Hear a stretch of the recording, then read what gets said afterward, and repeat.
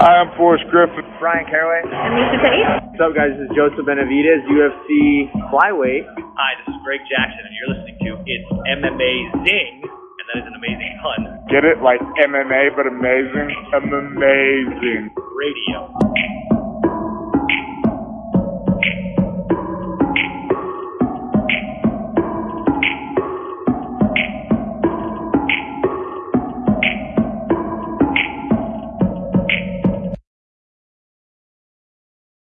Welcome to It's Amazing Radio. I'm your host, Dr. Law.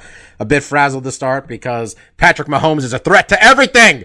To everything! I'm hanging on to a fantasy lead, folks. With me, as always, DJ Mark. What's up? Also with me, Lavender Goobs. You see, one of the great things about getting blown out is that I have no stress. Yeah, Mike had the worst draft you can imagine. It's entirely his fault. And also joining me, Kid Presentable. Staying undefeated, so I'm pretty good on this. This is why he's talking shit, because if I win, I'm the only other undefeated team. All right? We're hanging on, guys. We're hanging on. Just for context, for those of you listening, because the game's long over by now. The man's got 4 touchdowns, and the first half isn't even over. Anyway.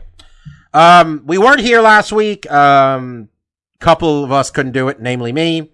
Got a little busy. And quite frankly, you probably wouldn't have enjoyed the show last week because I would have been a really angry person. Stefan would have been a really angry person.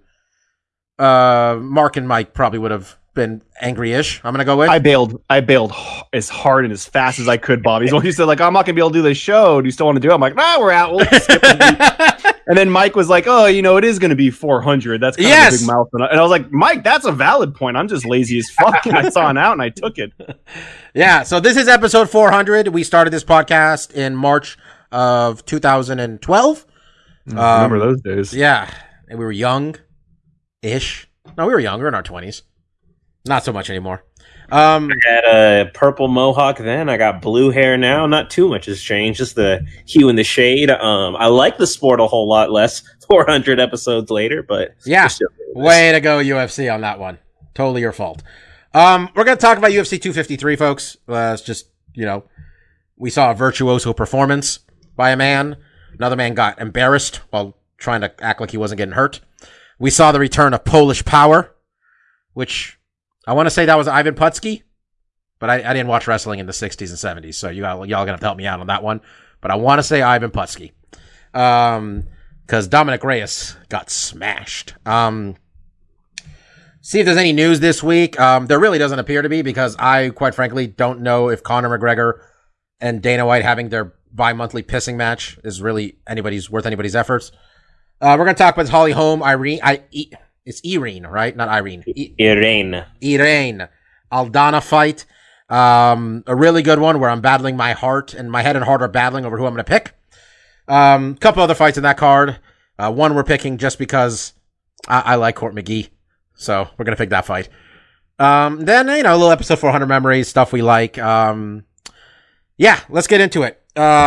Israel Adesanya taking on Israel, the last airbender, Adesanya, I should say. It was real adorable, by the way, this week when Ariel Helwani saw his son was reading something.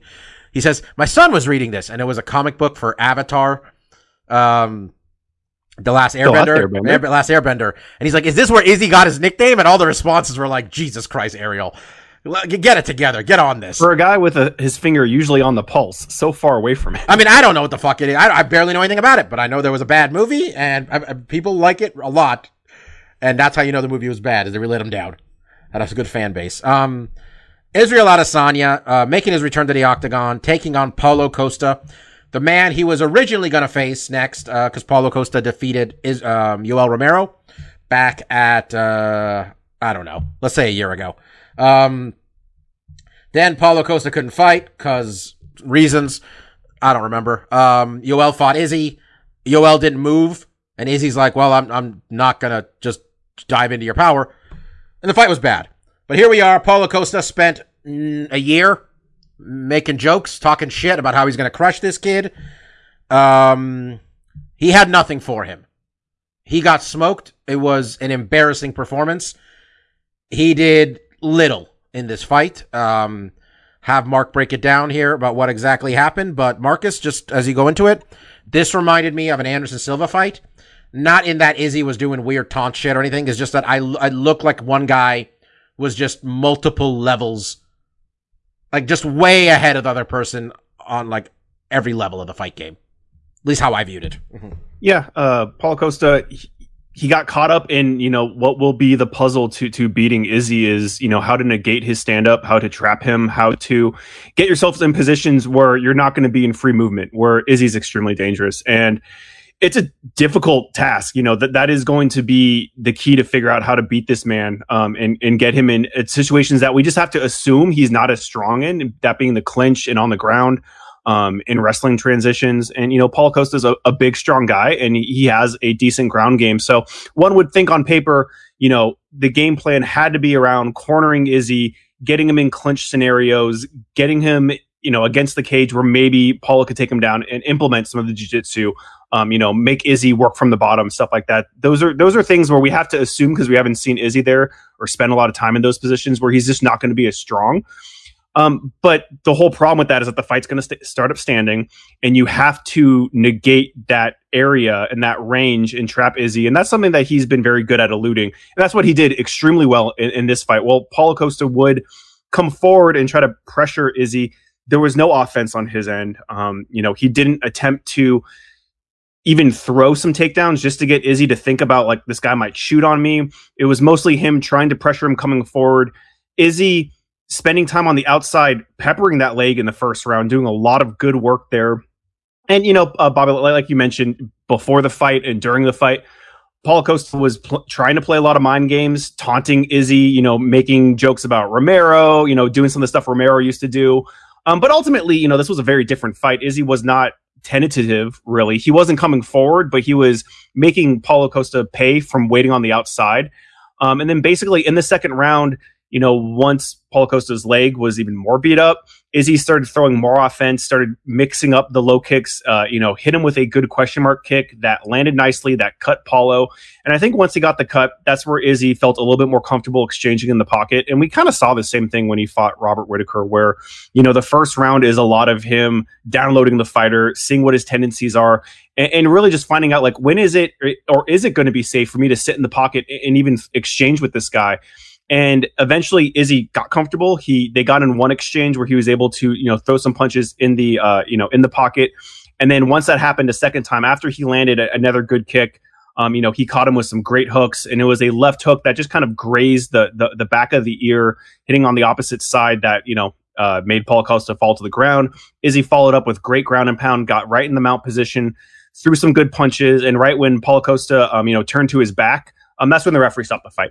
Personally, I wouldn't have been upset if he let it go a little bit further. I don't know. It didn't look like things were going to turn around, but this is a championship fight. I would like to have seen Costa get a chance to try to work his way back up, but I'm not mad at the Did he stoppage. Get up for the decision part? Was he up by that point? I think so. I don't know. It took him a hot minute to get up. Because when he finished him, he turned to his back and he was on his knees. So it wasn't like he was like fully laid out. And I mean, honestly, Bob, once the fight's over, I could give fuck all what else happens in the octagon. No, you said if you wanted to go longer, I thought maybe I thought he was down and hurt. I don't remember. I know the co-main event, the loser was crushed, but I remember the main event. In both fights, there's a lot of similarities in both of them, and I thought in both cases they could have let it go a little bit longer. It probably would have just resulted in one of these guys just getting smashed a little bit more, but they weren't in like the worst positions in the world. I would have, if he could have gotten Paulo Costa's back and punched him 5 more times, fine. But he was still kind of moving and stuff, but he was moving into a less advantageous spot. Giving your back is a way to stop taking strikes straight to the face. It's also a way to build up your base. I'm not upset with the stoppage. It's just for a championship fight, I don't mind the guys getting a little bit more leeway. Maybe someone gets flatlined. This is a brutal sport, but this is also the crux of, the highest you can go in your division is fighting for a championship fight. So, I kind of feel like you should give these guys as much opportunity to try to make that comeback. But I don't think the outcome. I'm not mad. I don't think either one of them said anything either. I don't think either one. It was mostly just when I watched both of them, I was like, you could have let him hit him 3 more times. I think in the co-main event, he saw Dominic raise his nose. He's like, we should probably stop. What I'm hearing is all their time. Mark has a very, he has a very reasonable, low key take. But what I'm sensing is he just got the bloodlust. Those were two of the most one sided title matches we've ever seen. So to ultimately have the take of like, I'd like to see him get his ass kicked a little bit more. Well, Steph, it's the bloodlust, Mark. You got Steph. The bloodlust. I mean, I got a little hyperbolic at the beginning there, but Izzy's incredible. That was a virtuoso performance. I'll say it again. What'd you think? Mm-hmm. Yeah, I mean, I thought the co-main was incredibly one-sided, and then the main blew that out of the water in terms of competitiveness or lack of thereof. It's, Izzy, his logical comparison is he's Anderson Silva 2.0. And look at Anderson's career, right? They were peppered with these uneventful fights where someone didn't want to engage him. What was nice about this fight is you could see Izzy be the best of both worlds. This kind of personal heat and vendetta, it channeled him to be more aggressive than he has been in certain other fights, right? Usually the type of guy he wants to fight is a... Steph, I think his dog just disconnected his microphone. My dog. So, of course that's got to happen on the 400th episode. It's happened on 315 other ones, but there's, like I said, there's just some stinkers in it, right? Steph, if he doesn't, I don't know what you did to your microphone, but you sound like this right now. You sound like you're very white. Jesus. I think it's the gain one. Give it a shot now. Hey, how's the voice going? Are we still Barry White sexy? You're okay now. But we should save. No, you should save that the next time you match with somebody on Tinder and you gotta do a video chat. You gotta go with the professional setup like this now. My dog needs some attention. It happens, but that's all. I don't want to get too redundant on it because of the tech issues. But Izzy's traditionally a counter striker, but here, he had a reason to want to be aggressive, and he showed that when he's in that right mental space, he can be both. He can be a devastating if you're not leading the dance either. So I just think that's going to be how Izzy is. John Jones is the same. It's hard being at the top, and not every dance partner is going to bring the best out of you. So there'll probably be other stinkers in the future, but all this calling him fake hype, we've seen this just time and time again, right? Not every fight is going to be glorious, but if he can keep it this one-sided, he'll get to go down in history like he wants. All right, Mike. I mean, Paulo Costa, man, spent a year talking shit, but everybody talks shit. But, I mean, homeboy choked, huh? I don't think there's really any other word you can use besides that. What's really depressing and disappointing is he talked so much shit, and me just going back to about August 21st, I was already tired with the amount of memes and just shit talk that he was, that he directed towards Adesanya. A lot of it, very homophobic centric. I mean, there's really no other way to put it. And for him to talk that much shit and to talk that much shit about how he's going to kill Adesanya, for him to essentially just be a punching bag with legs for a round and a half. That's what exactly was his game plan? I know me and you talked about this during the day today, Bobby, but if that was his game plan to just try to walk down Adesanya, that was a really stupid game plan. Well, he didn't even get that far because I think his leg was compromised immediately. Immediately he started getting chopped down and wasn't checking anything. So yeah, he really was. And then I saw he's all angry because Izzy, for lack of a better term, humped him after the fight and acted like he was going to jizz on his coaches. It was an eventful post-fight. The Anderson... What? He humped him twice. He gave him the 2-pump Pete. Yeah. He gave him that. And then after he gets his belt, he starts doing windmill in the octagon. I did like what he was doing. I know the name of it isn't the fucking Spinneroonie, but I watched wrestling for 20 years. When he started doing the breakdancing, though, I don't know if that move has any names. But windmill? Was that the windmill? Yes. Okay, because I didn't know that was a windmill. Sorry, but yeah, the guy was still on the ground. Then he ran around the octagon like a crazy person, and then he started dancing again when he was outside of the octagon, where he told someone, "Hey, hold my belt. I want to dance." I mean, it's like the Anderson comparisons. Like Anderson, when the fight was over, the shenanigans ended. Izzy saved the shenanigans for after the fight, after he had dispatched this man. Gogi, stop. So, yeah. We got Izzy doing work. He said Jared Cannonier next. If Jared Cannonier beats Robert Whittaker. Shit, man, Mike, if you beat Robert Whittaker, you should get a title shot. If anybody beats Robert Whittaker, they should get a title shot in this weight class. Well, I've been doing a lot more push-ups recently, so don't count me out in a fight against Robert Whittaker. But I don't know about that with Adesanya. I mean, Robert Whittaker was a pretty good champion, and he could very well beat Jared Cannonier. And weren't we in an uproar just about 2-3 weeks ago that I forget which fighter it was, but the UFC essentially had him booked already to fight Damian. No, we weren't in an uproar about that because anyone who didn't realize, this guy's absolutely going to smoke him. Like, we're talking about Chimaev. Is that still happening? Chimaev was absolutely going to smoke here's, that guy. Here's the thing. People were upset about that, and that was supposed to be a crush fight. Yeah, but the UFC didn't book this. He's saying himself, if this is not even comparable, though. Like, it's not even the same thing. When does the UFC say? When is Dana White saying, I'm going to book this fight? Which, I don't know if it's even happening, because now they're saying the guy's going to fight, because Neil Magny says he wants to fight him. Because Neil Magny's got big, huge balls.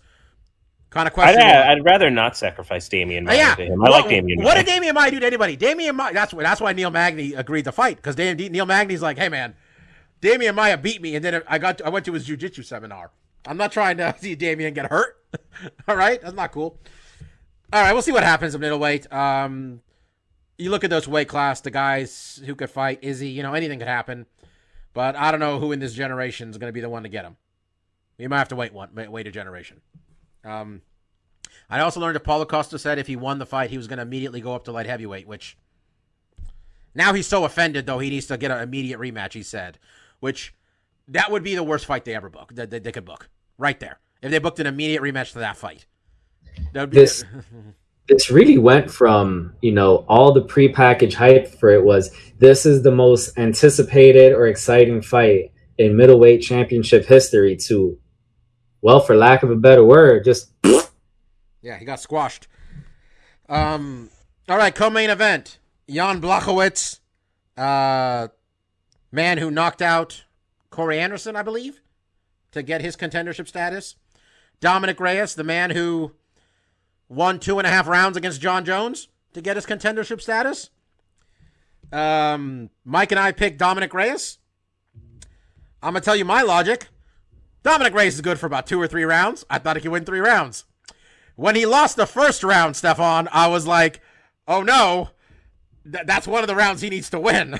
Then I was like, oh no, he's fucked. I texted the group Dominic's walkout song. I don't know what that is. It started with a 1-minute voicemail bit. As soon as I heard that, I'm like, this is not a champion. A champion doesn't come out to this nonsense. This is going to be his championship walkout music? Get the fuck out of here with your 1 minute, I'm leaving a voicemail, and then we have to hear someone listen to the voicemail? The fuck is this walkout song, Dominic Reyes? Marcus, that was kick... Marvin's room. Marcus, that kick he got hit with early in the first, which had left a giant welt on him. Jan Blachowicz, legs, man. Man's packing tree trunks, because that was a giant welt off one kick. Yeah, I also picked Jan Blachowicz in this one, and I was interested because honestly, I was going to pick Dominic, and I mostly picked Jan just because Bobby, you picked Dominic. I wanted to make it interesting. Okay, I was going to ask you that, Mark. I wanted to toss it up because you and I picked Jan, so I was curious: did you do it to mix it up, or did you believe in Jan? He literally told me in the office, "I'm surprised Stefan took Jan. I only took him because I want to make it interesting." Okay, well, I'll let Mark. I'll give you a speech, but I'll go ahead and speak to that. Yeah, because I had reasons for why I picked Jan. Yeah, no, please. Yeah, I guess because I think I was the only one who watched that Rockhold fight, kind of going back a little bit when Rockhold came up, and I remember no one really believed in Jan at that moment because he kind of had a generic vibe to him. But the one thing I noticed about him in all his fights, he's not particularly dynamic, right? He's not particularly like super fast or flashy. But man hits hard, and he hits everyone, and that's why I picked him. Is I noticed when he fights and he connects on anything, it's really damaging. Like that body kick, when you see him on the replays, they just kind of look slapping. It doesn't look like he fully planted in them. But then that bruising that was going up the side of Dominic, that looked rough. And that's what I just remember. That was my picture of him. Is like whenever his hands touch someone's face, it looks like their heads are exploding. like those terrible ads. Like he just has so much raw power. And Dominic, he was the one with all these light heavyweights that I was the most skeptical of. Yeah. And then he kind of proved me wrong by being the one who actually got the title shot. But I couldn't shake this feeling that there was something. He had a runner-up vibe to me. I know that's kind of a not necessarily quantifiable thing, but that's just kind of the feeling I have with him. There's something, and that showed here that the skills are all there, but there's something missing with him putting it together. And so when Jan just started hitting him, like I was like, yeah, this is going to be over easily. It was more one-sided than I expected. Obviously, I'm not going to take credit for that much, but I just pictured it in my head. Jan's going to knock this kid out. Marcus, your thoughts on the fight before? I mean, I have some thoughts on Dominic Reyes' overall approach, quite frankly, but go ahead, Mark. Yeah, I mean, before we made our picks, I was favoring Dominic Reyes because I had been really impressed with his past performance. And like Stefan alluded to, I've also been impressed with Jan Blachowicz' performance. And that Luke Rockhold fight definitely does stick with me because my big takeaway with that, besides that, he hits hard because he fucking flatlined Luke with a left hand, and the left hand's actually what ended the fight here. Jan Blachowicz has a fucking terrific left hook. That too. Luke, yeah, I'm not surprised. Yeah. But the other aspect in the Luke fight was that, Luke at middleweight was really dangerous because he threw really heavy kicks, and they would just blow guys, even dudes that were blocking him, just blow their arms away. He does a lot of damage with those kicks. And when he fought Jan, he just walked through all that shit. Luke Rockhold was trying to blast him with kicks, and the dude just wasn't having it. He just was not affected. So I felt confident that this guy's really tough. I haven't seen him get rocked or phased in any of his fights, really, and he hits hard. So I was willing to roll the dice on Jan. What I was surprised in this fight with Dominic was one of the things I was most impressed with Dominic in his fight against Chris Weidman was how he finished that fight. Going backwards, he threw a left straight that flatlined Weidman, and that's an extremely versatile skill to have, to be able to go backwards when someone's attacking you and to counter with a left straight when you're going backwards is a fantastic fucking tool to have in your tool shed as a southpaw fighter. And it's something that was not here at this fight, because that's basically how Jan won this fight. Is he learned pretty quickly that Dominic Reyes' defensive mode when he put offense on him was to cover up high and to walk backwards, to skip out. And that's how he landed that left kick to the body. Is basically he threw some punches to the head, the guard went up, body's wide open, and he blasted him there. And essentially in the second round, before he hit his winning, combination, he was able to basically pressure Dominic, get in the pocket, get in his face, and then throw 3 or 4 punches. And I think, Steph, to one of your points, what Jan does really well is that he does hit really hard, but he also knows how to patter a guy. And these first couple of combinations, in his first couple combinations, they weren't super hard shots, but they were dynamic. He comes in with a jab, he comes in with an uppercut, he comes in with a hook. So you're getting punches from all different angles, and he was landing on Dominic. And once he started landing on Dominic in these punching exchanges, it kind of made Dominic sit in the pocket. And in the ending sequence, they started trading with each other. Dominic threw a left high kick, he tried throwing a left hook, and then Jan came with a combination ending with the left hook, and that's what flatlined Dominic Reyes. They went to the ground, and Jan did some ground and pound, and before it got real bad, the referee did stop it. Like I mentioned before, I thought it was a little soon. I wouldn't have mind if we saw Dominic get his head bounce off the floor. This is a title fight after all, but Jan looked great, and I'm not going to sit here and say this is the Jan Blachowicz era or anything. I do think the guy definitely has some holes. I don't think he's going to be champion forever, but depending on who he fights, you have to look at the guy's speed with his hands and his power, and just like Stefan said, it's nothing flashy. We're not getting the stuff like Izzy where he's doing question mark kicks and he's just super dynamic. He's switching stances and throwing kicks off different stances. He's kind of a meat and potatoes guy, but when you get as good as he is with just your basic setups and being able to pull the trigger, he can cause a lot of problems for people. So I think it's really interesting that he is now our light heavyweight champion. And it's going to be interesting to see, who's coming up next. There's talk of John's coming back down. Because I have a feeling, well, probably, Bobby, I'll lead this stuff to you. But, it almost feels like John Jones is I don't want this dude to be able to even get in the narrative of, He turned around on it. Yeah, John Jones never beat me. I'm really the best. And I don't think... I've wanted John to go to heavyweight for so long. And it's good that, he's not getting baited into coming back down to reclaim his belt. Because at this point, it's just like, dude, you've killed this division for so long. Just let it grow a little bit. So, but yeah, there's a lot of interesting fights for Jan, and he's not an infallible fighter. Thiago Santos is the one that people who they fought before, right? And I think Santos beat him. So Santos might have knocked him out. Yeah, so I think it was like a TKO or something I saw recently. But yes, I think there's some interesting matchups. And we've mentioned this before. Once a dominant champion kind of leaves the division, it does kind of breathe some fresh air. We're going to get a new champion, some new matchups, some new looks. So that's kind of exciting. Mike, I got the impression from Dominic Reyes, he almost beat John Jones. A lot of people gassed him up afterwards, said he did beat John Jones, and he got screwed. I think he was just feeling himself. And I don't think he took this as seriously as he should have. I think the fight started, man started getting hit, didn't know what to do about it. What did you think? Mike? Well, to your point about maybe he was feeling himself. Oh, can you not hear me? You got your internet quality dropped off miserably. I can barely see you. Are you still there? There we go. All right. Can you hear me? Now we can. Bobby? Mike, log out and log back in. All right, can you hear me? All right, let me log back out. Guys, episode 400. Hey, it wouldn't be a classic It's Amazing Radio if we didn't have all kinds of technical issues.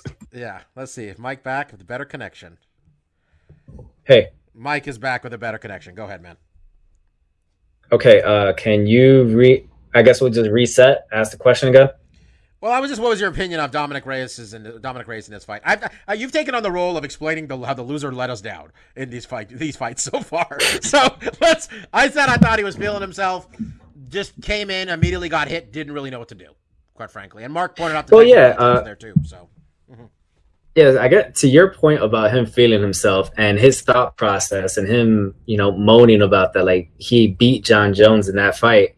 I mean, my rationale for picking Dominic Reyes was a very simplistic, casual fan perspective, where I think I told you, well, he almost beat John Jones. And I guess if you're the guy who almost beats John Jones, that makes you the second best light heavyweight in the UFC. And since John Jones is no longer light heavyweight, that makes him the best light heavyweight. I can only imagine if that was my thought process, what his thought process was. He was probably thinking that he'll be able to dominate Jan Blachowicz, and that for sure didn't happen. Do I think he had a bad game plan? No, I just think Jan Blachowicz hits like a fucking Mack truck. I'm pretty sure that he left indents of his toes on Dominic Reyes' ribcage. I don't think he took. You really can't do much when you get hit that hard. I thought the John Jones fight was his first loss ever, and I don't think he took it as a loss and viewed it as an opportunity. I mean, I'm projecting on him a little bit here. We don't know what he did. But we saw that with another guy, right? That was the story of Alexander Gustafsson. Yeah, I didn't want to compare him necessarily because I think Alex is a way better fighter, but it is, in terms of what happened, that does make sense. The mental things in terms of a guy who's like, he used to get that tattoo, right? Where he would notch all his wins. Mm-hmm. He accepted his loss to Phil Davis in there, but then when he lost to Jones, he's like, I'm not adding that to my record tattoo. Mm-hmm. That didn't actually happen. I think they did half. He did half the thing. He did a half. He acted like he was questionable, but his trajectory was kind of rocky from there. Two more comments I was going to make. A vote against Mark wanting it to continue. Did you see Reyes's nose? Because he got Owen Wilson with that little zigzag across it. I think that's a vote. That it was stopped plenty in time. That nose didn't need to be more reconstructed. But about the thing about hitting, it just made me think of a comment that I've heard a lot of fighters say. The strikes that hurt are not the ones that knock you out. It's not the ones that are really loud. It's just the generic thud ones. And that's everything he hits with, whether it's the kicks, it's the punches. You don't really get that loud, pro wrestling style, chest chop, right? It's just these low things. And I think, to maybe why he didn't have that weapon of the counter left, like Mark said, is I think that dude was just in pain. I think he was just getting his ass whooped all night long, like Roman Reigns did his little cousin, Bobby. He's got a question. Go ahead, Mike. Question for you guys. Sorry for interrupting, Bobby, but and I posed this question to Bobby when we were watching the fight as well, and I don't think he had an answer either. But you guys have been watching this a lot longer than I have. Have you ever seen someone's rib cage marked up like Dominic Reyes was on Saturday? I've never seen that before. Not on one shot for me. Yeah, there's the first time Crow Cop fought Vanderlei Silva, he hit him with. I mean, and again, another southpaw guy throwing heat and the liver kick. Yeah, and Mike back then that was like, oh, you can literally see his toe marks and his like shin bone on Vanderlei. So that has happened before. Yeah, I didn't think about that one. That's a good call. What we're saying is Jan, he's in Left Kick Cemetery, Air of Greatness. That's the space he's occupying. I know, like, people don't know who Jan is, a lot of people. I know, like, people bought this pay-per-view because of Izzy Adesanya, like my little brother. My little brother at this point watches all the pay-per-views and then complains that they're bad. That's how it works with him. But he was saying, like, this is their champion, this division. This was, like, the marquee. Like, isn't this this division a big deal? And this guy is, not, he's not American. His English is okay, And I'm like, I mean, that's fair, I guess, but really, like, Poland really likes MMA. I remember, they had a champion. They had Joanna Champion. They had Joanna Champion. It wasn't, And I remember I visited. I wasn't even in Poland. I think I was in the Czech Republic, but like all the Adidas stores or what brand? She was Adidas, right? Or no, Reebok. There was like two different Reebok stores I went to, and then Joanna's all over it. And Poland has a pretty good MMA regional scene too. They got KSW, where a lot of guys come from. So I don't think I think if anybody ever gets to go anywhere ever again, then go do a pay-per-view there. They can sell him in Poland. I mean, he's not a household name coming into this, and maybe not immediately so coming out of it. But what this man has, he has a highlight reel in knockouts. Like, this is an easy problem in terms of who to push. There have been so many WrestleFuck boring wrestler champions in the history of the UFC that they've had to promote. The heavy-handed kicking guy who flatlines everyone, like, they have something they can work with, even if he's not named yet. I think we're going to have a champion, maybe not on the same level of entertainment, but very similar to Robbie Lawler, where he is not unbeatable, but damn it if he's not going to give you an entertaining fight. Well, I know they were trying to book, it was kind of almost like a mini tournament. There was this fight, and the other fight is Glover versus Thiago Santos, but I think Thiago's gotten COVID twice, or somebody, whatever. They're going to fight. I believe they both did. They both got COVID. That's what it is. They're fighting in November. Honestly, I like Glover. He seems like the nicest guy, quite frankly. He was literally apologizing while whooping Anthony Smith's ass. You got to get Thiago Santos a title shot, man. Thiago Santos almost beat John Jones with one leg. Thiago Santos beat the current champion. Like, not that long ago. It was 18 months ago he knocked out the current champion. And you said he's fighting Glover, right? Yeah, and the winner of that's getting a title shot, almost certainly. Yeah, Glover would deserve it too. Again, we all like Glover. Seems like a nice guy. He's not to be. He's on a roll too. In fairness, I think he's won 3 or 4 in a row, but we kind of know what Glover is. But remember, Bob, Jones is gone. Yeah, this is kind of Glover has a realistic shot to potentially get the belt. Has Glover beat him? Have they fought? Who, Jones? No, Jan and Glover. I don't think so. No, I don't think they fought. Okay. Isn't that the beauty about all of this as well, though? Now that John Jones is no longer in the division, all of these guys get a nice new polish, a new veneer. You know what? When a long-term champion goes away, there's always like there's always a period of like unrest almost. Well, not always, very often, until it kind of settles into the new guy. And I don't know. We're going to see if Jan's going to be the guy who immediately settles it, or we're going to watch the belt, bounce around for a bit. So, all right. There's other fights on this card. Quite frankly, I thought I was really excited for the Hakeem Dawodu fight, and then nothing happened except him screaming at the guy to fucking fight me and stop fucking running, and then the referee telling him language and show respect, which was probably the best part of that fight. Diego Sanchez keeps losing. Looked bad. Simple as that. Looked real bad. Fight of the night was Kai Kara France and Brandon Royval, which was a good fight. Kai Kara, all of his fights are good, quite frankly. They're exciting. And flyweight fights generally more exciting than others. Knockout. The performances of the nights are the guys who won the belts. That's what we saw. News this week. We're going to talk a bit of news. By the way, this pay-per-view was really thin, right, Steph? Yeah, outside of the title, I mean, they gave us 2 title fights, so the rest of the main card was a bunch of undercard fights. Yeah.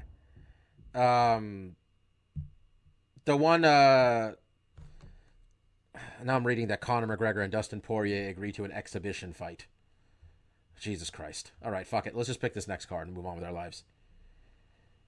Wow, okay. No, this actually doesn't seem like a bad thing. Now I feel bad for shitting on it. Where he just said, do you want to do an MMA charity fight? 0 to do with the UFC. I will donate $500,000 towards your charity. This is Conor.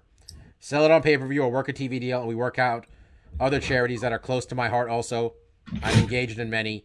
Strictly charity exhibition. I think it's great. They're independent contractors, so they can do this type of thing. Yeah. Why are you risking brain cells for no money?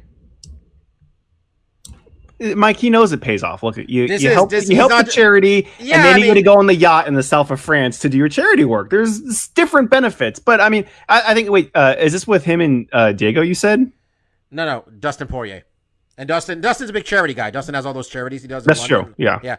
And at some point, Conor did called DC a fat fool today on Twitter. That's kind of fun. That made me laugh. I don't know why. Look, I'm a big guy too. I can laugh. I'm sorry. But yeah, I mean, I don't know. Fuck it. If they want to do it. And look, the UFC, if Conor wants to out of spite be the guy to challenge their bullshit contracts, God bless him. So let's see. And I think he picked the right guy because Dustin's not exactly thrilled with the UFC either. No, I mean, Dana threw them both under the bus, right? He told everyone neither of them want to have fights. Oh, like, we'll fight each other, so take that. Someone made a compilation on Twitter after Dana said this guy doesn't want to fight about Dustin, and it was just every headline of Dana White saying this guy doesn't want to fight. There was about 15 of them, different people, him saying they don't want to fight. There's still people this works on, though. All right, UFC this weekend. Holly Holm, Irene Aldana. They booked this thing like 3 times, right? I think it's seriously one of the many COVID postponements of MMA. They really got to stop doing this shit where like they rebook something for 2 weeks later. That's not enough time to recover a lot of times from this thing, man. Well, I mean, that's why with the Kutaleba fight where we had like 4 postponements of that. Yeah, where it keeps going. This one's also on Fight Island. They're on Fight Island for a little bit here. Holly Holm is coming into this one. I don't remember the last time she fought. Everything's a blur at this point. But last time we saw Holly Holm was when she took on Raquel Pennington. Beat her again back in January. Jesus, been a while. Aldana has been on a roll, folks. Aldana is one roll. She's won 2 of 3, or 2 straight. Losing to Raquel Pennington, a split. Before that, she'd won 3 straight. 5 of 6 overall. Really coming into her own there. This is a really close betting line. Really close. Stefan, why don't you give it to us? Yeah, this is basically the coin flip card that we're picking here, but Holly Holm as a minus 120 favorite to even money on Irene Aldana. I'm going to let you, Stefan, decide who's picking in what order here. So go ahead. I'll go first because I expect you guys to all fall in the same line. So I may as well be the dissenting vote. I'm going to take Aldana. Y'all know I ride with Team Lobo Gym, even though I simultaneously critique the hell out of them and say they all need to go to a better gym. But since they choose not to, I'm going with the ladies of Mexico. Holly Holm absolutely has the skill set to point this to a very, very boring decision because Aldana is primarily a boxer. Mixes in kicks every now and then, but boxing. What was that shit I told you, bro? Head versus heart for me on this one? Because I'm like... Yeah, Holm winning is the boring outcome. You know, it's the most likely. But it's just that Aldana is not even... I wouldn't even classify her as a kickboxer. She is a boxer, first and foremost, who will throw some kicks. So to say is she a better boxer than Holly Holm, it seems like a fool's errand. But... at some point, this fades for Holly. She's been at this a very long time. Young. And so Aldana, all I can say is she has momentum. She got the first knockout of her UFC career in her last fight. So that's really where she's coming from. And like I said, I've given Team Lobo a lot of crap that maybe they're just not high level enough to really help these girls to the next level. But maybe if they're taking a leap, Alexa Grasso had her best UFC fight in her last performance, so maybe I could be totally wrong, but I'll hope that Aldana's momentum carries her here. But it feels like a bigger uphill than the line says. Right, Stefan taking Aldana. Who's next? Let's go with Article Boy Mikey. All right. I'm actually going to be joining you on this pick, Steph. Holly Holm, I think, is like 38, 39. Okay. She's been in the game a long time, and there has to come a point where I start doing the thing where I start saying someone's about to be over the hill, and this is going to be the fight where it shows its head. And I am going to start that train with Holly Holm with this fight. Aldana is about 8 years younger. She's coming into her own, and you know what? I'm going to start it, and I'm going to look like a genius if this shit comes true. But Holly Holm is going to show up looking washed in this fight. Okay, well, it's a fucking coin flip fight. You're not going to look like a genius. By the way, I figured we were going to save the laundry room analogies for the last fight we're picking, but okay. Stefan, who's next?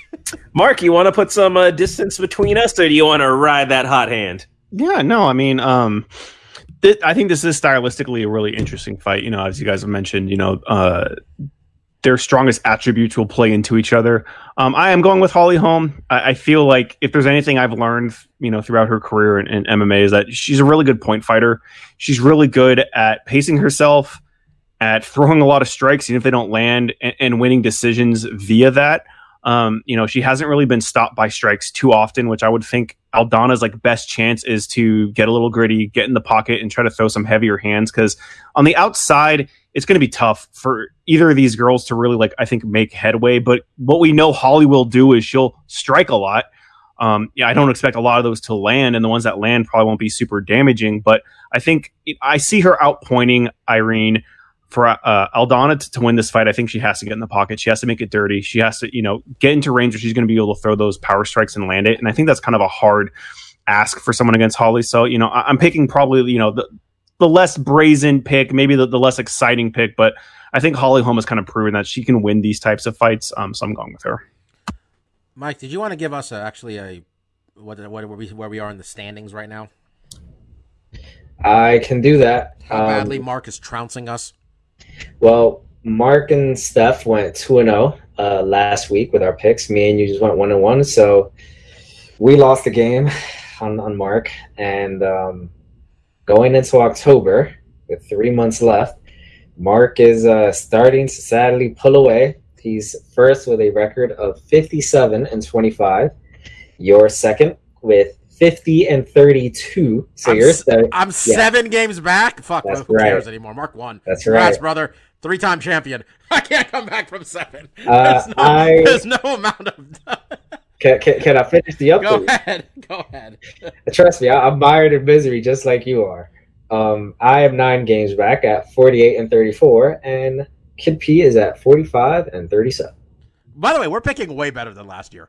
Last year, we were barely hovering over 500. It's been a collective improvement as a team, to be honest. Just having fun, guys. Just having fun.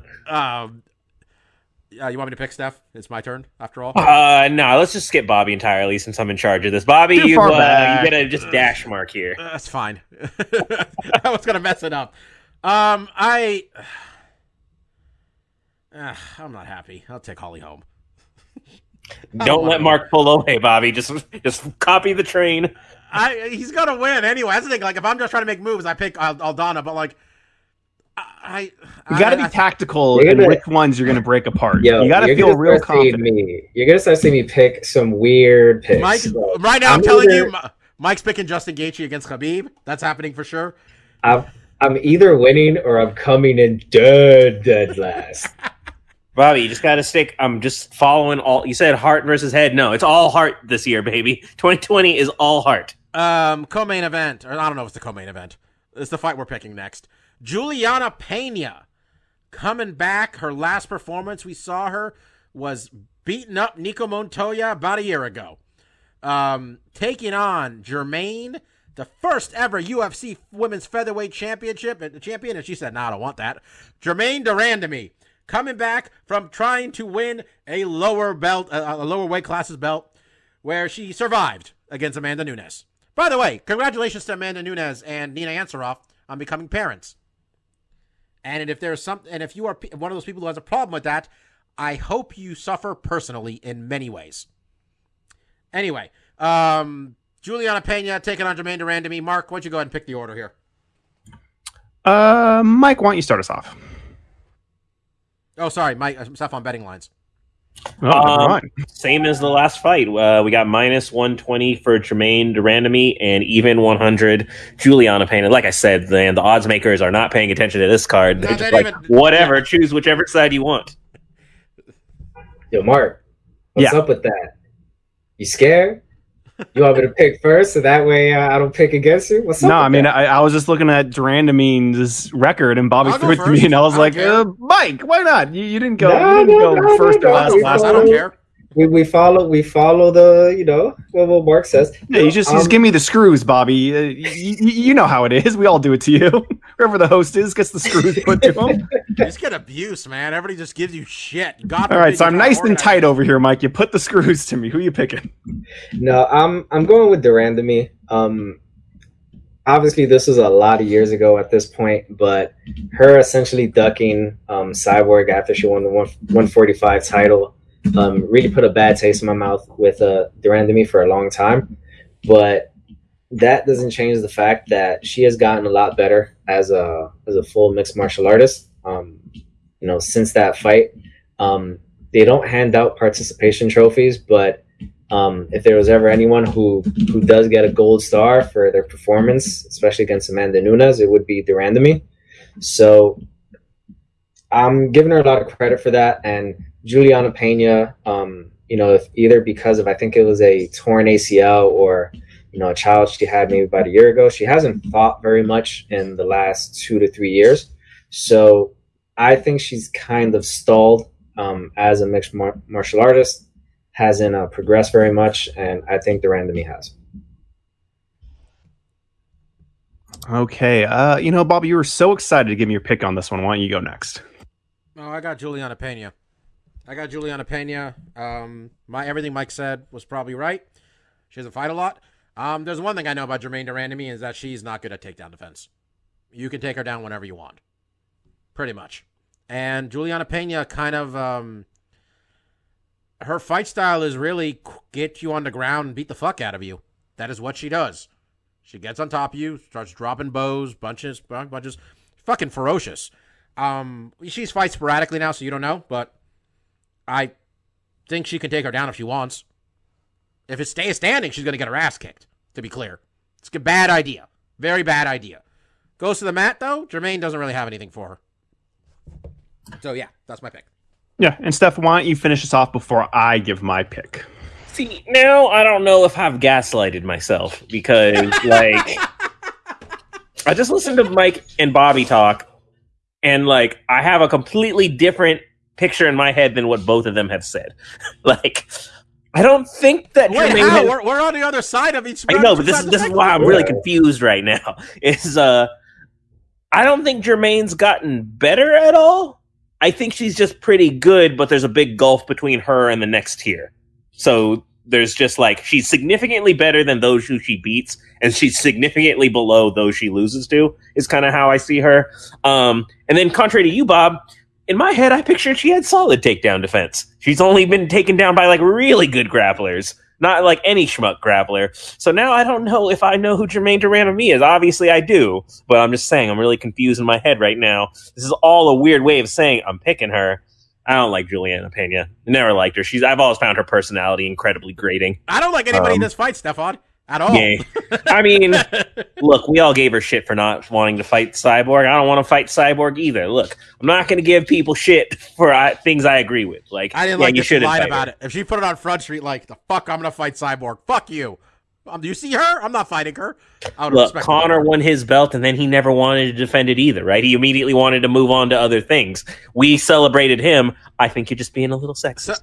Stefan, Mike, sure. Mike, I'd like you to write in the predictions article that Stefan is picking Jermaine Durandamy because she is like Conor McGregor. I want you to write that right next to his pick. A stand-up fighter with a weak grappling game. I believe that fits ever so well, Bobby. Irish, everything? Oh, she's not Irish. She's definitely Irish. She punched an old man for not drinking her whiskey. All of the above. It's all true. She's fighting. Planning a charity case, planning a charity fight with Dustin Poirier. All the same thing. I've placed Kid P parentheses because she's like quote Conor McGregor unquote. Mark, what you go ahead your thing? Yeah. I honestly, I'm also going to pick Jermaine Durandamy, but I think Bobby made a lot of good points. I made one good point, Mark, but I thank you for admitting it. Yeah, I mean, I think you really nailed it. And I think what Bobby's probably alluding to is the Amanda Nunes fight, where she took her down like at will. Once she found out, like, oh, I can do this pretty much whenever I want, she kind of ran clinic on her. I have to imagine Pena saw that too, and it's like, okay, well, that's how you beat this woman. You know, that is easily an Achilles heel. That is something that I can exploit.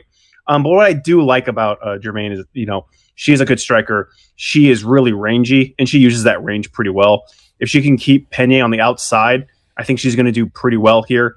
And the one thing I kind of like in these scenarios where, because Pena is aggressive, and I think clinch scenarios are going to play out in this fight. And that's going to, I think, be a little bit to Pena's advantage, because I think she does need to get to the ground. And I think off the clinch, there's lots of trips you can potentially do with Jermaine. But what I also like about her is that Jermaine has a pretty good clinch too. She throws good knees, you know, and I think she's going to be a little bigger. She's definitely going to be taller. If she can muscle her up a little bit and not get bullied against the cage, I think she can do well here. But Bobby, we're going to know pretty quickly. I think in the first minute or so, if Pena gets her down, it's like, okay, we called this one wrong. I'm glad at least Bobby gets Pena, because we look really stupid. A lot of time when they say like classic striker versus grappler, and everybody's just but people go like, man, it's 2020. These guys are complete fighters. In this fight, this is a striker versus a grappler. And it's not just that Jermaine gets taken down; she just is there. Yeah. And I think that she's just there for 5 minutes. And I think what Mike said too about Pena is like, I know she's a good grappler, but it seems like I haven't seen her fought in years. I don't have as clear picture of her as I do Durandamy. So yeah, I'm going with her, but I think that's going to be an interesting fight. And I would not be surprised if what Bobby laid out is the reality we face come next week. You're right with the 1 minute thing, though. We're going to know real quickly where this is going. Yeah, because Pena's going to go for it, and she's either going to get it or she's not going to get it, and she's going to run into knees and punches on the way, and she's going to have a whole different. Whose tank are you more worried about in a fight? It's not 5 rounds. What am I saying? Who cares? Yeah, I think Durandamy's going to be fine because she's only going to have 3, and I think she's going to have to pace herself. If she's winning, she's going to be pacing herself. If she's losing, she's going to get tired and try to scramble, and you know, not going to be great. Yeah, Julia, Mike's right though in that Juliana. I mean, she had a kid, so she was gone for a little bit, but then she hasn't fought in a year. Maybe she didn't want to fight during a fucking global pandemic, but there was a hot minute there where like, this girl's gonna get a shot probably the way she's running. She blew past my expectations when she was on the show. I didn't think much of her, and I think it was when she beat Kat. I was like, oh shit, like okay, yeah, now you're legit. So yeah, definitely there's some heat on her. Yeah, I mean, the only loss she has in she only lost in the UFC she has is Shevchenko, where Shevchenko got her with an armbar, I think. And that was, but Valentina's just that's the elite of the elite. You can lose to her. We're on episode 400, as we alluded to. Can I say something I'm sad about? For people who are with us now, presumably you've heard some of our past episodes. That's the first time Mark's ever said Jermaine Durandamy, and he said it multiple times. As the man who coined the fusion name Durandamy, and like fucking Ariel used that like a month or two ago. Mark, how are you just going to drop it? You had the thing. I had the name right in front of me, so every time I didn't have to think about it. I just read it, and I was like, okay, that's right. My favorite Markism is what he calls Alex Caceres, Alex Karalexis, who that was a different fighter who doesn't look anything like him, but is probably just as good, honestly, skill level-wise. All right. We're picking one more fight. This podcast is going super long. Carlos Condit, who was nice to me on Twitter once. Court McGee, who was nice to all of us about 5 times. Real talk, there was a point where we couldn't lose Court McGee. All right? He was everywhere we went. All right? Really nice guy, though. I mean, you listen to this podcast for episode 400. You know that Court McGee tried to give Stefan a coupon for a watch? Stefan didn't use it. but I mean, they were still pretty expensive, man. Yeah, we are making tough winter money, which we probably are. Court, I hope they gave you the watch for free, man. That was an expensive watch. Betting odds for this one, Stefan. We have friend of the podcast, Court McGee, coming in as the slight favorite at -135 to +115. Old Man Condit. Old Man Condit has lost 6 of 7 fights. The only win in there is. Are we sure Court McGee isn't older than Carlos Condit?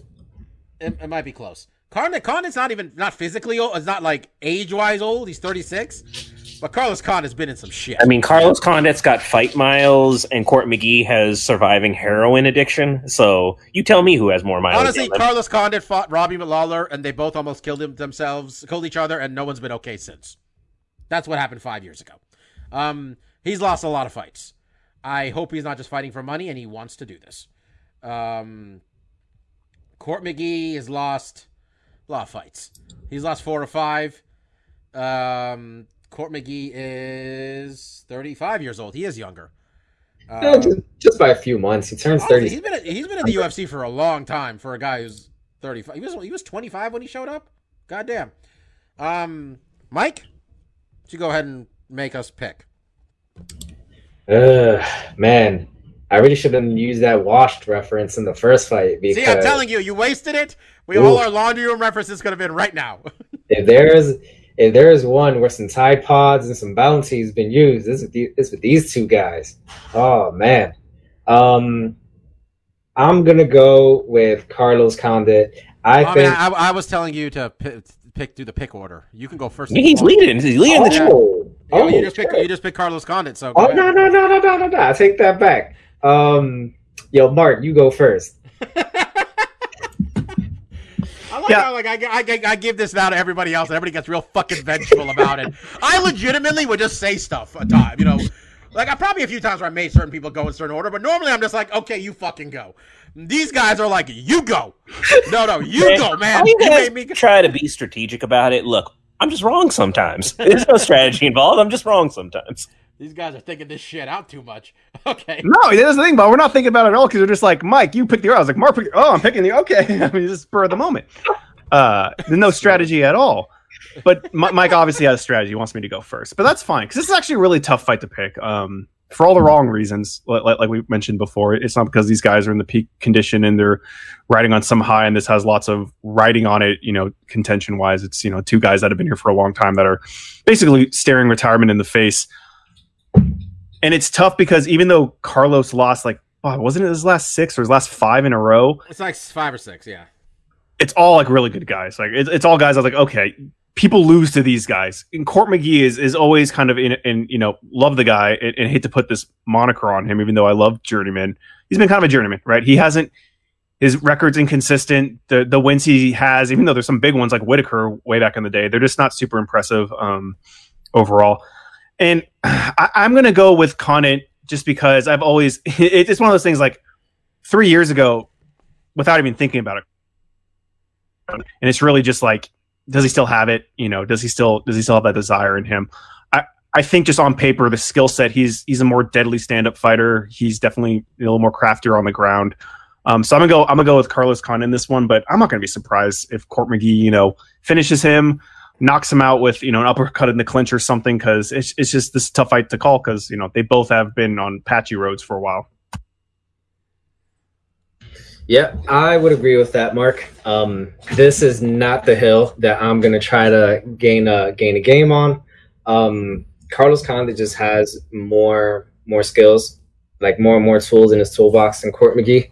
In the battle of, man, they're my age, and I can't believe I'm going to say this, but in the battle of, washed people, I'm going to go with the guy with more skills. Who do you got on this one, Steph?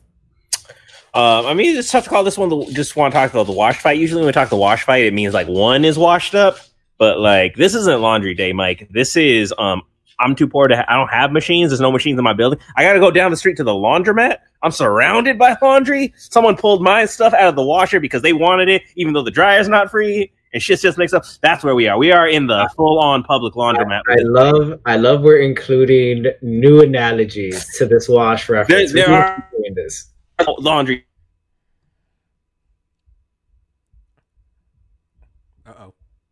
Cthulhu stuff. Steph froze.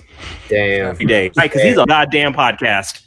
I like how we have every technical difficulty during Yo. episode 400. Every single one. I think Guys, Steph, if you don't hear this podcast, we really did our best. I think what Steph said, I think right now was fire from way he had his gyrations going, but we heard none of it. All we got was the exclamation point at the end. It was just like, and that's why. And it was like, You know what? It's a long podcast. Stephon just did a 360 I mean, we dunk got tech verbally. issues. Yeah, that definitely froze up. My exclamation point was, I'm picking the friend of the goddamn podcast. The there man you who overcame heroin addiction. On episode and I don't 400. expect it to be eventful. I expect him to clinch his way to a decision and just be stronger there. I just think Condit just doesn't have much left. I could be wrong. He could starch this dude. He hasn't fought that recently. Maybe he's recharged. But in the battle of the laundry day, I'm taking the friend of the podcast. All right. Bobby, why don't you finish us off? I got Court McGee. Succinct as always. I mean, Stephon said a lot of it. And just, Stephon mentioned it. We give you guys a lot of shit. Condit's a legend. And Court McGee having the career he's had in the UFC, he's been here 10 years and he's still here. And considering what that man came back from, he legally, he died, right? He flatlined at one point. And he came back, man, and he fights. So, I mean, I think we have some fun on this show, but just know that we're, not everyone's here to be the champion, right? Some here are just to make a career of it and do as best as they can. And there's absolutely no shame in that. And that's why we like Court McGee. He fights and does his best. Yeah, we're having some fun, except Mike. He means all of it. Yeah, so I got Court McGee. That's it. We're not picking any of these other fights. They don't deserve it. I mean, my girl Nico Montano is possibly there at the bottom, pending a million issues that are always wrong with her. Oh, she is on this card. I was gonna say my girl. My girl Jin Yu Frey is on this.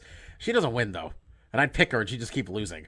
It's not good. I mean, yeah, Montano's like a 300 underdog. I don't want to pick that either. So guys, this is episode 400, and before we I want to make a quick note here. So, I kind of flipped out last week during the hype for the card with Woodley and Covington. And it was really the line about calling, when Woodley was getting called, a domestic terrorist. And I think I was telling Stephon, I'm like, this isn't fun for me. I'm not enjoying myself here. And it's one thing, like, things that we don't like about the fights, which is like, the fights, there's too many fights, or, they're ruining the belts, or whatever many reasons we have with someone, what's going on. But, like, there's one thing to, like, let people say whatever they want, but I don't need this shoved down my fucking throat. And I was literally like, it was episode 400. I was thinking when we were going to record last week, I was like, we could just call it a day. I'm good. But I like Mike made a good point to me where Mike's like, I like doing this. And the reason I like doing it is really because I like doing the podcast. It's not about the fights. I like this act. I'm talking to the guys and once a week and stuff like that. And I'm never going to not like that. But this is a really dark time right now. And this isn't some fucking, like, game for me about trolling and shit like that. I mean, the guy became president, and he said he was going to make it so people from the country my parents are from can't come here. And he did it. And this isn't a fucking game for me. And so I'm just going to say this. You heard me say his name a minute ago. I'm going to say it one more time. This is the last time on this podcast, for as long as I am the host of the podcast, or any episode I'm affiliated with, because I don't want to put this on the guys, that we say that man's name. He doesn't exist. He doesn't exist. Anybody who takes up any of the things that he stands for doesn't exist. I don't care if he's the UFC fucking champion. That fight doesn't exist. Okay? I think that is a great idea, Bobby, and it could be hilarious too. Because I would love to. You know what? I didn't watch. I mean, we didn't watch it. I didn't watch it. And look, part of the reason I didn't watch it is, we all thought the fight was going to go the way it was, and I think the world of Tyron Woodley, which is funny considering when he started his career, I really didn't enjoy him. But I mean, as the person he is, Tyron Woodley's a father of 4 children, a man who came from Ferguson, Missouri, and became a professional mixed martial arts fighter. And I'm emphasizing the word professional because that man is professional. All right. Anything he's ever said or done is the man is trying to further his own career, and he deserved better than the treatment he got. And this isn't fucking pro wrestling where you need to like, play it up and this and that. He's a character and shit like that. This isn't a fucking game. So I'm done. All right. And this organization does not get another dime from me, at least through November. Let me be clear about that. Think about it after that, because I don't need this shit enabled. This is my favorite sport, and they are making it, at least it was, and they're making it worse for me. So that was it. That was my thoughts. I don't want to speak for the guys. I gotta assume. I'm gonna assume they're with me on this. When you mentioned last week, before everything just kind of fell apart and we didn't have the podcast, when you mentioned I don't want to discuss, the guy you mentioned, I was completely fine with it. I was fine with just completely not mentioning that main event happened, and I'm completely fine with basically just having a complete ban on speaking on anything on him on this podcast going forward. We're not, this is fun, guys. We do this for fun. We're not any sort of journalists. So we don't have any duty to cover anything. We just ignore Bellator for months on end. We are a journalist, Bobby, because we want to try to get, credentials. I don't know, man. I tried to send Mike to Uncasville to go to Bellator, and Mike's just looking at it like Uncasville's 2 hours away. I'm not a serious journalist. I'm not going to Uncasville. Mike won't go to Bellator in Uncasville. Can't drive 2 hours. We drove to Fresno once and drove back that night. That was a round trip. Yo, Fresno's a real city. I don't know about y'all. I have a sense of shame. After we went to that Bellator event and they're like, hey, do you want to go to the post-fight press conference? And we said, nah, we'd rather drive home. I can't look Bellator in the eyes anymore, man. Well, you know what? Mark and I have been to the post-fight press conference now. So we regained trust, I thought, but now they don't let us in. So I don't know if you guys want to say anything else. We just talked about the happy shit. It's episode 400, but if Mark or Steph want to say anything before I support. I love it. Fuck them. That's it. Okay. This is 400 episodes, and I said why I like doing this. Get to talk to my buddies once a week. I mean, I work with Mark, so it's nice. I see him every day anyway. But when we didn't, when we were all stuck at home, me and Mark were, I didn't see him at all. This was the only way. And I said this when we got to episode 100, and I said I really liked that this podcast made Mike, who my Google Home is talking, great. That I really like it how because Mike and I went to law school together on the other side of the country, and that's how Mike knows Mark and Steph. And it's one of my favorite things that Mike is friends with Mark, and Mike is friends with Steph, and they're just friends. And this podcast is why. I mean, I made that happen, but that's one of my favorite things. So, what was I supposed to say? What I learned from this podcast, Mike? Was there a thing you want us to do with? Give or take. Something you've learned or something that you appreciate you got from the podcast. So you've covered that. I like. I said it when I was going on my rant. I like doing this.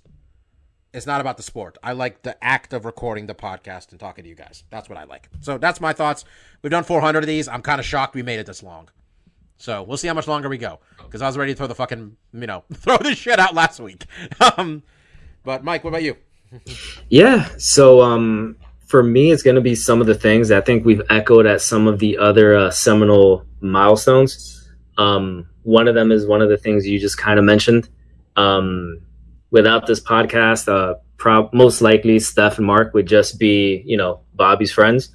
But, you guys are two of the big reasons why I enjoy doing this podcast. I would be talking to Bobby even if we weren't doing this, but, I love talking with you guys, and I always love hearing your opinions, and I just generally like talking to you guys. So I'm happy that we're friends as a result of this podcast. One of the big things, I was just thinking about this actually about 2 weeks ago when I was helping my nephew because he had a public speaking thing to do. And one of the things I mentioned to him when I heard him give a speech was I was telling him about all his pregnant pauses and all his and knows. And he asked me, how did you get so good at speaking and not using those pregnant pauses? And I told him, yeah, I've been doing about 398 episodes of a podcast. Well, probably more like 340 because I've missed a few. You were in Japan for an extended amount of time. But yeah, like this podcast has helped me immensely, you know, when it comes to actually speaking in public or just speaking in general. I remember with a lot of the beginning episodes we had, it was fucking horrible to listen to because you realize, one, oh my God, that's what my voice sounds like. And then two, oh my God, how many times do I say, you know, and, you know, those things. And then the other thing is I didn't realize how much I would miss doing this podcast until I didn't have it for a year. That year in Japan was hard. You know, I really did miss not having the podcast to do every Monday. But one thing I truly did enjoy during that year was hearing the three of you, listening to the three of you the next day on a Tuesday while I was at work. So even if I wasn't doing this podcast, I would be a fan of it. Steph? Yeah. I in terms of like, you know, what did we learn? I'm sure I did learn something, but that's not really where my mind took when we wanted to kind of get a little reflection. Even though we kind of just bagged on it and I bagged on our experience, I'm really grateful for the opportunities that doing this brought to us. When Mark was in college and he worked for a radio station, he took me as like a birthday gift. I think it was a birthday gift, or it was just coincidentally in September, to a WEC show where he was working for the radio. I got to see these kind of like backstage credentials things. And I'd experienced that with the music industry thanks to my sister who used to work for Geffen Records. And so I kind of, you know, getting that kind of uncommon peak that the common fan gets is something I've always appreciated. And, you know, did we cover a lot of shows? No. Did we get to cover the big ones? We were definitely rejected by the UFC a couple times. But, you know, even doing some of these, a Bellator Fresno show, right? I never expected to be at the media table. I never expected to have, like, you know, someone actually saying, like, what do you guys need? Do you remember when I nerded out when I saw Dave Meltzer? I'm like, oh my God, is Dave Meltzer sitting over there? Mm-hmm. That was so cool to me. Still. Yeah, it's like, obviously we're not at the level of some of these really, you know, accomplished writers, journalists and everything. So to kind of occupy the same space, just because we were four guys who liked a thing, so we decided to do a thing. It's really cool to see when those kind of open like opportunities and open doors and experiences, right? You know, we never made it into a career where we quit our other jobs, but like it's, you know, I was a hip hop dancer for several years after college, right? But I had never had any dreams of going on world tour with the next big band. But you're thankful for those like moments and opportunities because it's just shit you'll always remember, you know? And that's what this has been, from the conversations and things. You know, I've been pretty open about I've been disenfranchised with the sport for a little bit. You know, Bob, before you even canceled the show, I reached out and said, hey, I don't want to do the show, guys. You know, good luck. I know it's the 400th episode. I don't want to do it. I don't want to watch these fights. I don't want to talk about it. I don't want to listen to you talk about it. So I just am going to bow out rather than be, you know, a Debbie Downer. But we all kind of agreed with that. So it's all good. And I just enjoy it, right? There was that period where sports had stopped. And I said, the most fun episodes we ever did, I don't care if we were hemorrhaging listeners. I don't care if no one listened to us. When we were doing those March Madness bracket things, that was fun. You know, that's, if we went to bars, those are the things we would sit across the table and have dumb arguments about, you know, especially in these pandemic times. I just don't have human interaction the way I used to. I just don't talk to people on the daily basis. So, you know, this is my weekly chance to bullshit with you guys. And I like bullshit, and it's fun. It's good to vocal exercise and work, you know, and it's with friends talking about shit we like and enjoy. So, that's just what friendship is. And I enjoy that part. Marcus, why don't you take care? Yeah, I'll wrap it up, which is always tough because you guys all mentioned great things. I was going to mention everything Steph just talked about, you know, getting some credentials for us and stuff, just because I did get to experience that. And just like Steph said, it's just insane. I remember when the guy I used to do our podcast with, he goes by Zorak. I don't even remember what his real name is. Everyone just calls him Zorak. And he was like, oh, yeah, I'm going to try to get credentialed for Strikeforce. I was like, what the fuck? They're not going to credential. That's really a college radio show. And it just really goes to show you, like, you can get so much farther than your, limited ego sometimes allows you to think you can just by attempting things. I think so many obstacles in life we think are insurmountable. And then when you just try, you realize like, oh, these doors have handles that you just have to try to open them. And it's kind of amazing. You can get stuff and you can go further than you actually imagine, because it's also like that imposter syndrome.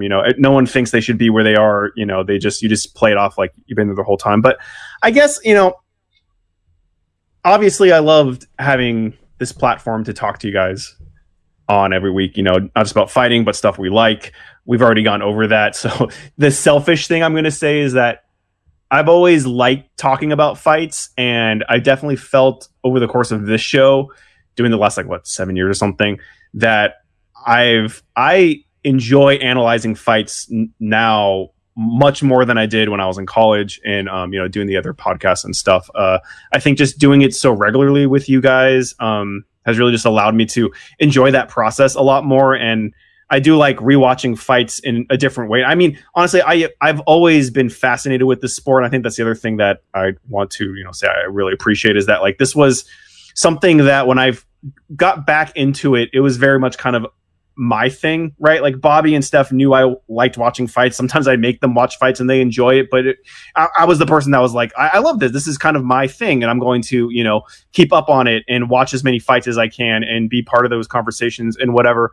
And I always knew that Bobby and Stefan and a large portion of the public would also really like this sport because there's a lot to it, more so than just having it be, a kind of blood sport, limited rules combat sport. I always felt it could take off, and we've seen it take off, and over the course of the show, we've seen it grow in kind of what I feel plateau into what it is. But all these things are just stuff I really appreciate that the show has allowed, me to appreciate this sport now more than I would. And kind of like what we talked about earlier, the sport's in a pretty decent place. It's reached a fandom that I think is that it should have reached, when I was in college, and it was very niche, and the Ultimate Fighter was just starting, and people in the knew that, hardcore MMA fans knew this is going to appeal to a lot of people because there's a lot to dig into this sport. There's a lot more going on than just two dudes fighting. There's so many aspects of this game that when you really drill down into it, and God forbid you train in it for a little bit and you get another layer of just how amazing it is that these athletes do what they do, there's going to be an audience for it. So it's been fun to see that grow, and it's just been fun to be able to have a platform to talk about it, because it's something I am passionate about. And the other passion I have is video games, and I don't have an outlet for that, and it's tough sometimes to be I'm really passionate about these things, and things are happening and I want to talk about it, and this show's another platform for that because we do stuff we like, and that's another little avenue we get to talk about it. But I appreciate the show for those many different things I just announced. Talking to you guys, being able to cover this thing that I've had a very big passion for a long time, and have it be to a point where it's not completely niche. It used to, I used to tell people oh, what do you do a podcast about? Oh, MMA. You throw out UFC, maybe they knew what that was. A lot of times, even that was a stretch. So, it's been a fun ride to follow something in such of its infancy to grow to where it is now. And like I was alluding to earlier, it's kind of disappointing because I do feel like the sport could be in a more interesting, vibrant place.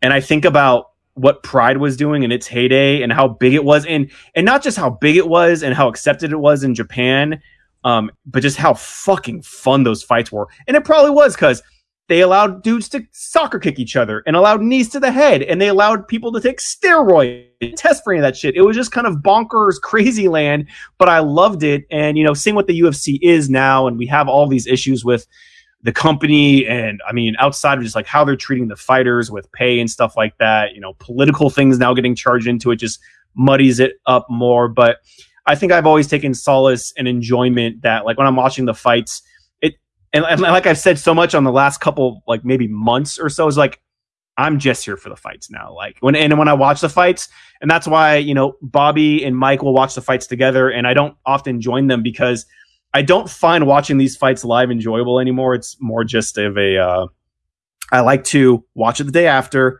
and I just fast forward.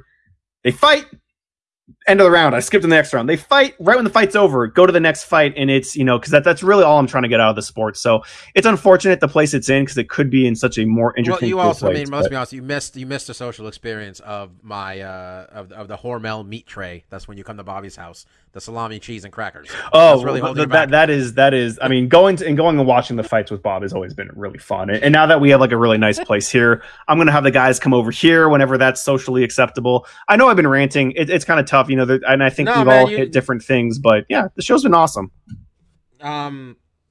Real quick, since we do stuff we like, and this is a long podcast, I'm just gonna say mine real quickly.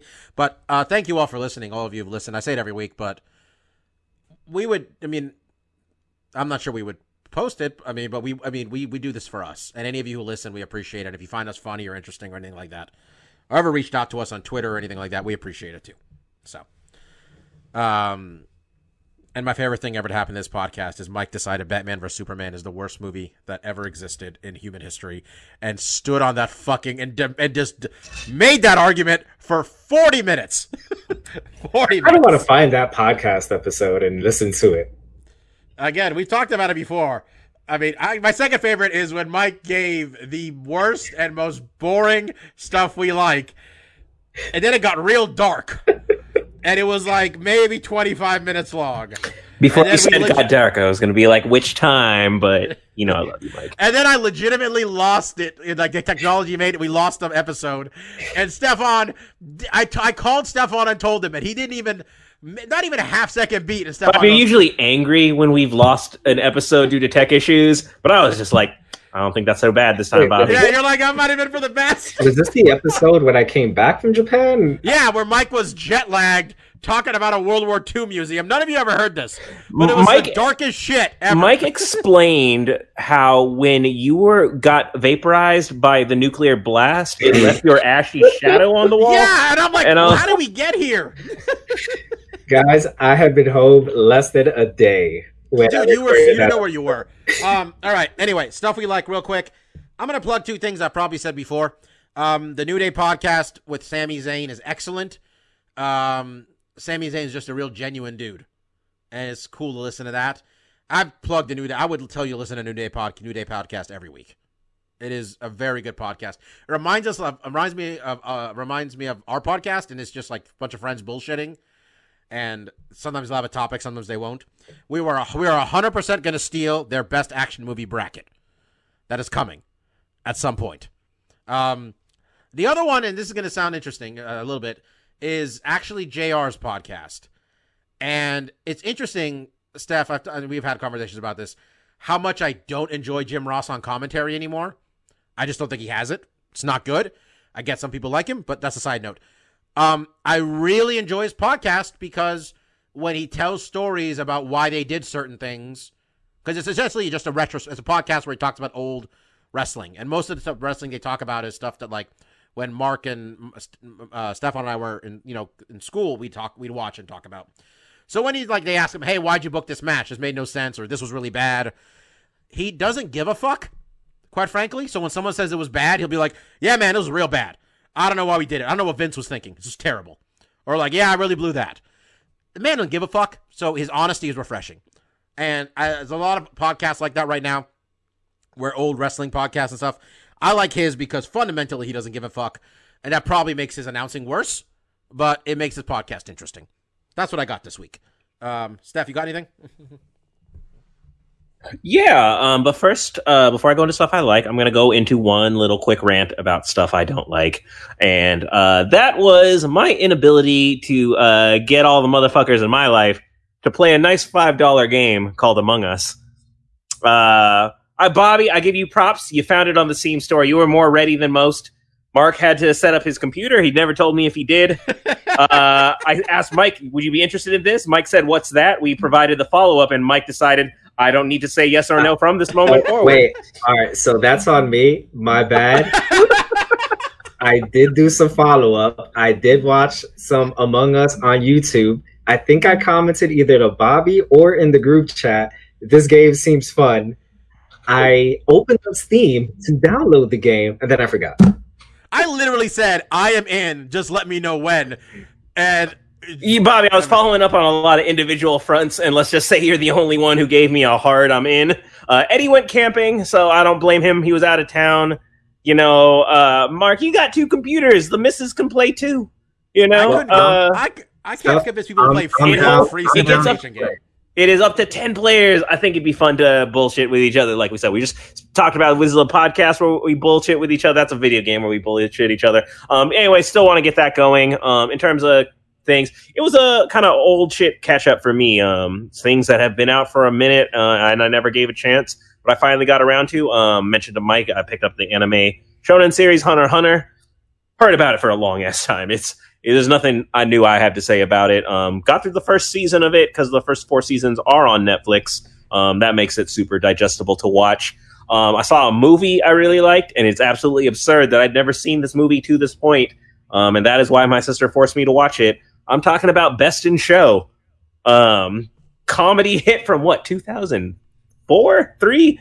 Early, like decades. It's one of those movies where as soon as I saw the cast, okay, this is every character actor of comedy I've seen in the last 2 decades. They're all here in this movie.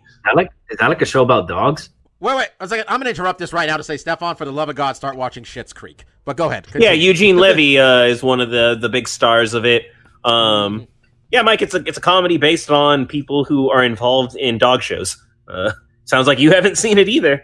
But it is so funny. It is. I'd always heard it's a comedy classic, right? It's not anything that's like obscure to me. I'd always known. It was just one of those things I didn't get around to. Really loved it. Really loved that. One new thing I mentioned to you, Bob. Only watched 1 episode so far, and there's something in the end of the first episode where I started cry laughing. That I had to pause it because I was laughing so hard. It's some dumb shit. It's not necessarily an overt joke, but if you watch the first episode of the American Barbecue Showdown, I think it's called, Mark, I mentioned to you, I'm pretty sure it's the guy who made the Floor is Lava show, because that bearded, corny asshole is here in full effect again. He's like 80% turned down, though. He's significantly more hammy in the Floor is Lava show, which is an inherently hammy show. But it's kind of funny. It's just watching a bunch of American stereotypes cook delicious-ass barbecue, and it'll make you hungry as fuck when you are eating a bag of Doritos watching it. So I recommend checking it out if you like watching a cooking show, but maybe have good food with you when you do, such that you're not just incredibly hungry eating junk like I did. Mike. I'm hearing my brother cough up a lung. I know who I'm staying away from for the next week or so. So in honor of episode 400, I'm going to do one of our time-honored traditions here on Stuff We Like, where 1 or 2 people talk about one thing that they like, and then one other person finally catches up to that thing, maybe about two or 3 months later, and says, yo, that thing is actually pretty good. In this case, it's Final Fantasy VII Remake. I finally got around to playing it. Nice. That's not that long. That's not that bad. How much was the discount, Mike? What made it finally palatable to add to cart? It was like $20 off. That was enough. That's not bad. That's not bad. Yeah. Really good. I like the changes that they made to the game. I like the action system, and I like the side quests that they've added. And correct me if I'm wrong, but those Turks, they weren't in the original Final Fantasy VII, right? No, they were. Yeah, Reno, and Rude. Oh, they were? Mm-hmm. Shit. I mean, I don't think they were in the beginning part. I think a lot of stuff they add here, well, besides the church. Reno's definitely in the church. He confronts Aerith. I don't know how far you are, so I don't want to spoil it. Yeah, I'm up. But yeah, Corneo. Yeah, that's not new. All right, well, Final Fantasy VII Remake. Yeah, it's really good. You guys should check it out. Mark. Yeah, so I'm just going to do video game stuff real quick. There was a lot of news the last couple weeks. Both systems, dates are announced. November 10th for Xbox, and November 12th for PlayStation 5. High-end models are $499 each. The discless PS5's $399, and I think the Xbox Series S is like $250. Do you guys remember how much that was? I think it was like $250. It's like insane. And besides that, also Microsoft bought Bethesda. That was kind of a big move that happened last week. So yeah, those guys are making plays, and it's kind of interesting that we are basically almost in October, and they just now got that stuff out. While everyone was doing pre-orders for those things, I made my own video game related purchase, and I bought a Marvel vs. Capcom Arcade 1-Up, a small cabinet, which is basically the same amount that the Xbox Series X and PS5 is. But I think we talked about it. We moved into a new place. We got an extra room. I used to have an arcade cabinet that I got rid of not even that long ago. So I've been thinking of getting another one and eventually modding it to kind of, play a whole bunch of stuff. So there's a couple different options out there. I went with the Marvel vs. Capcom Arcade 1-Up that's exclusive to Best Buy. I really like the Arcade 1-Up stuff. They've done a lot of interesting games. But I did want something I'd be able to mod, something that would have 6-button layouts so I could play other Street Fighter and fighting games pretty easily. So, this one's actually pretty cool. Has 5 games: Marvel vs. Capcom, Marvel vs. Street Fighter, X-Men vs. Street Fighter, Marvel Superheroes, and there's actually, it's really weird. They have a Sega Genesis game called Marvel War of the Gems. I don't think I've ever played. That's also on there. Oh, dude. That one? Marvel Superheroes War of the Gems. That is the originator of that type of fighting game. That's one where you could have the 6 Infinity Gems, right? Oh, yeah, you're thinking, yeah. So that is Marvel Superheroes. That is a Capcom fighting game. That's the one where you collect the different gems and Thanos is in there. War of the Gems, I honestly never played it. It was a Genesis game. It was kind of like a 2-person beat 'em up, so it's a little bit different. But yeah, that game has 5 games. I like all those games a lot. So I'll enjoy that arcade cabinet before I mod it. And then I did just want to give a shout out to last week. Vanillaware released their latest game on PS4 called 13 Sentinels Agnes Rim, I think. I've been a big fan of this developer. They really make just some of the most beautiful 2D style games, out there. They did Odin Sphere back on PS2. Their last game was Dragon's Crown, which I was also a big fan of.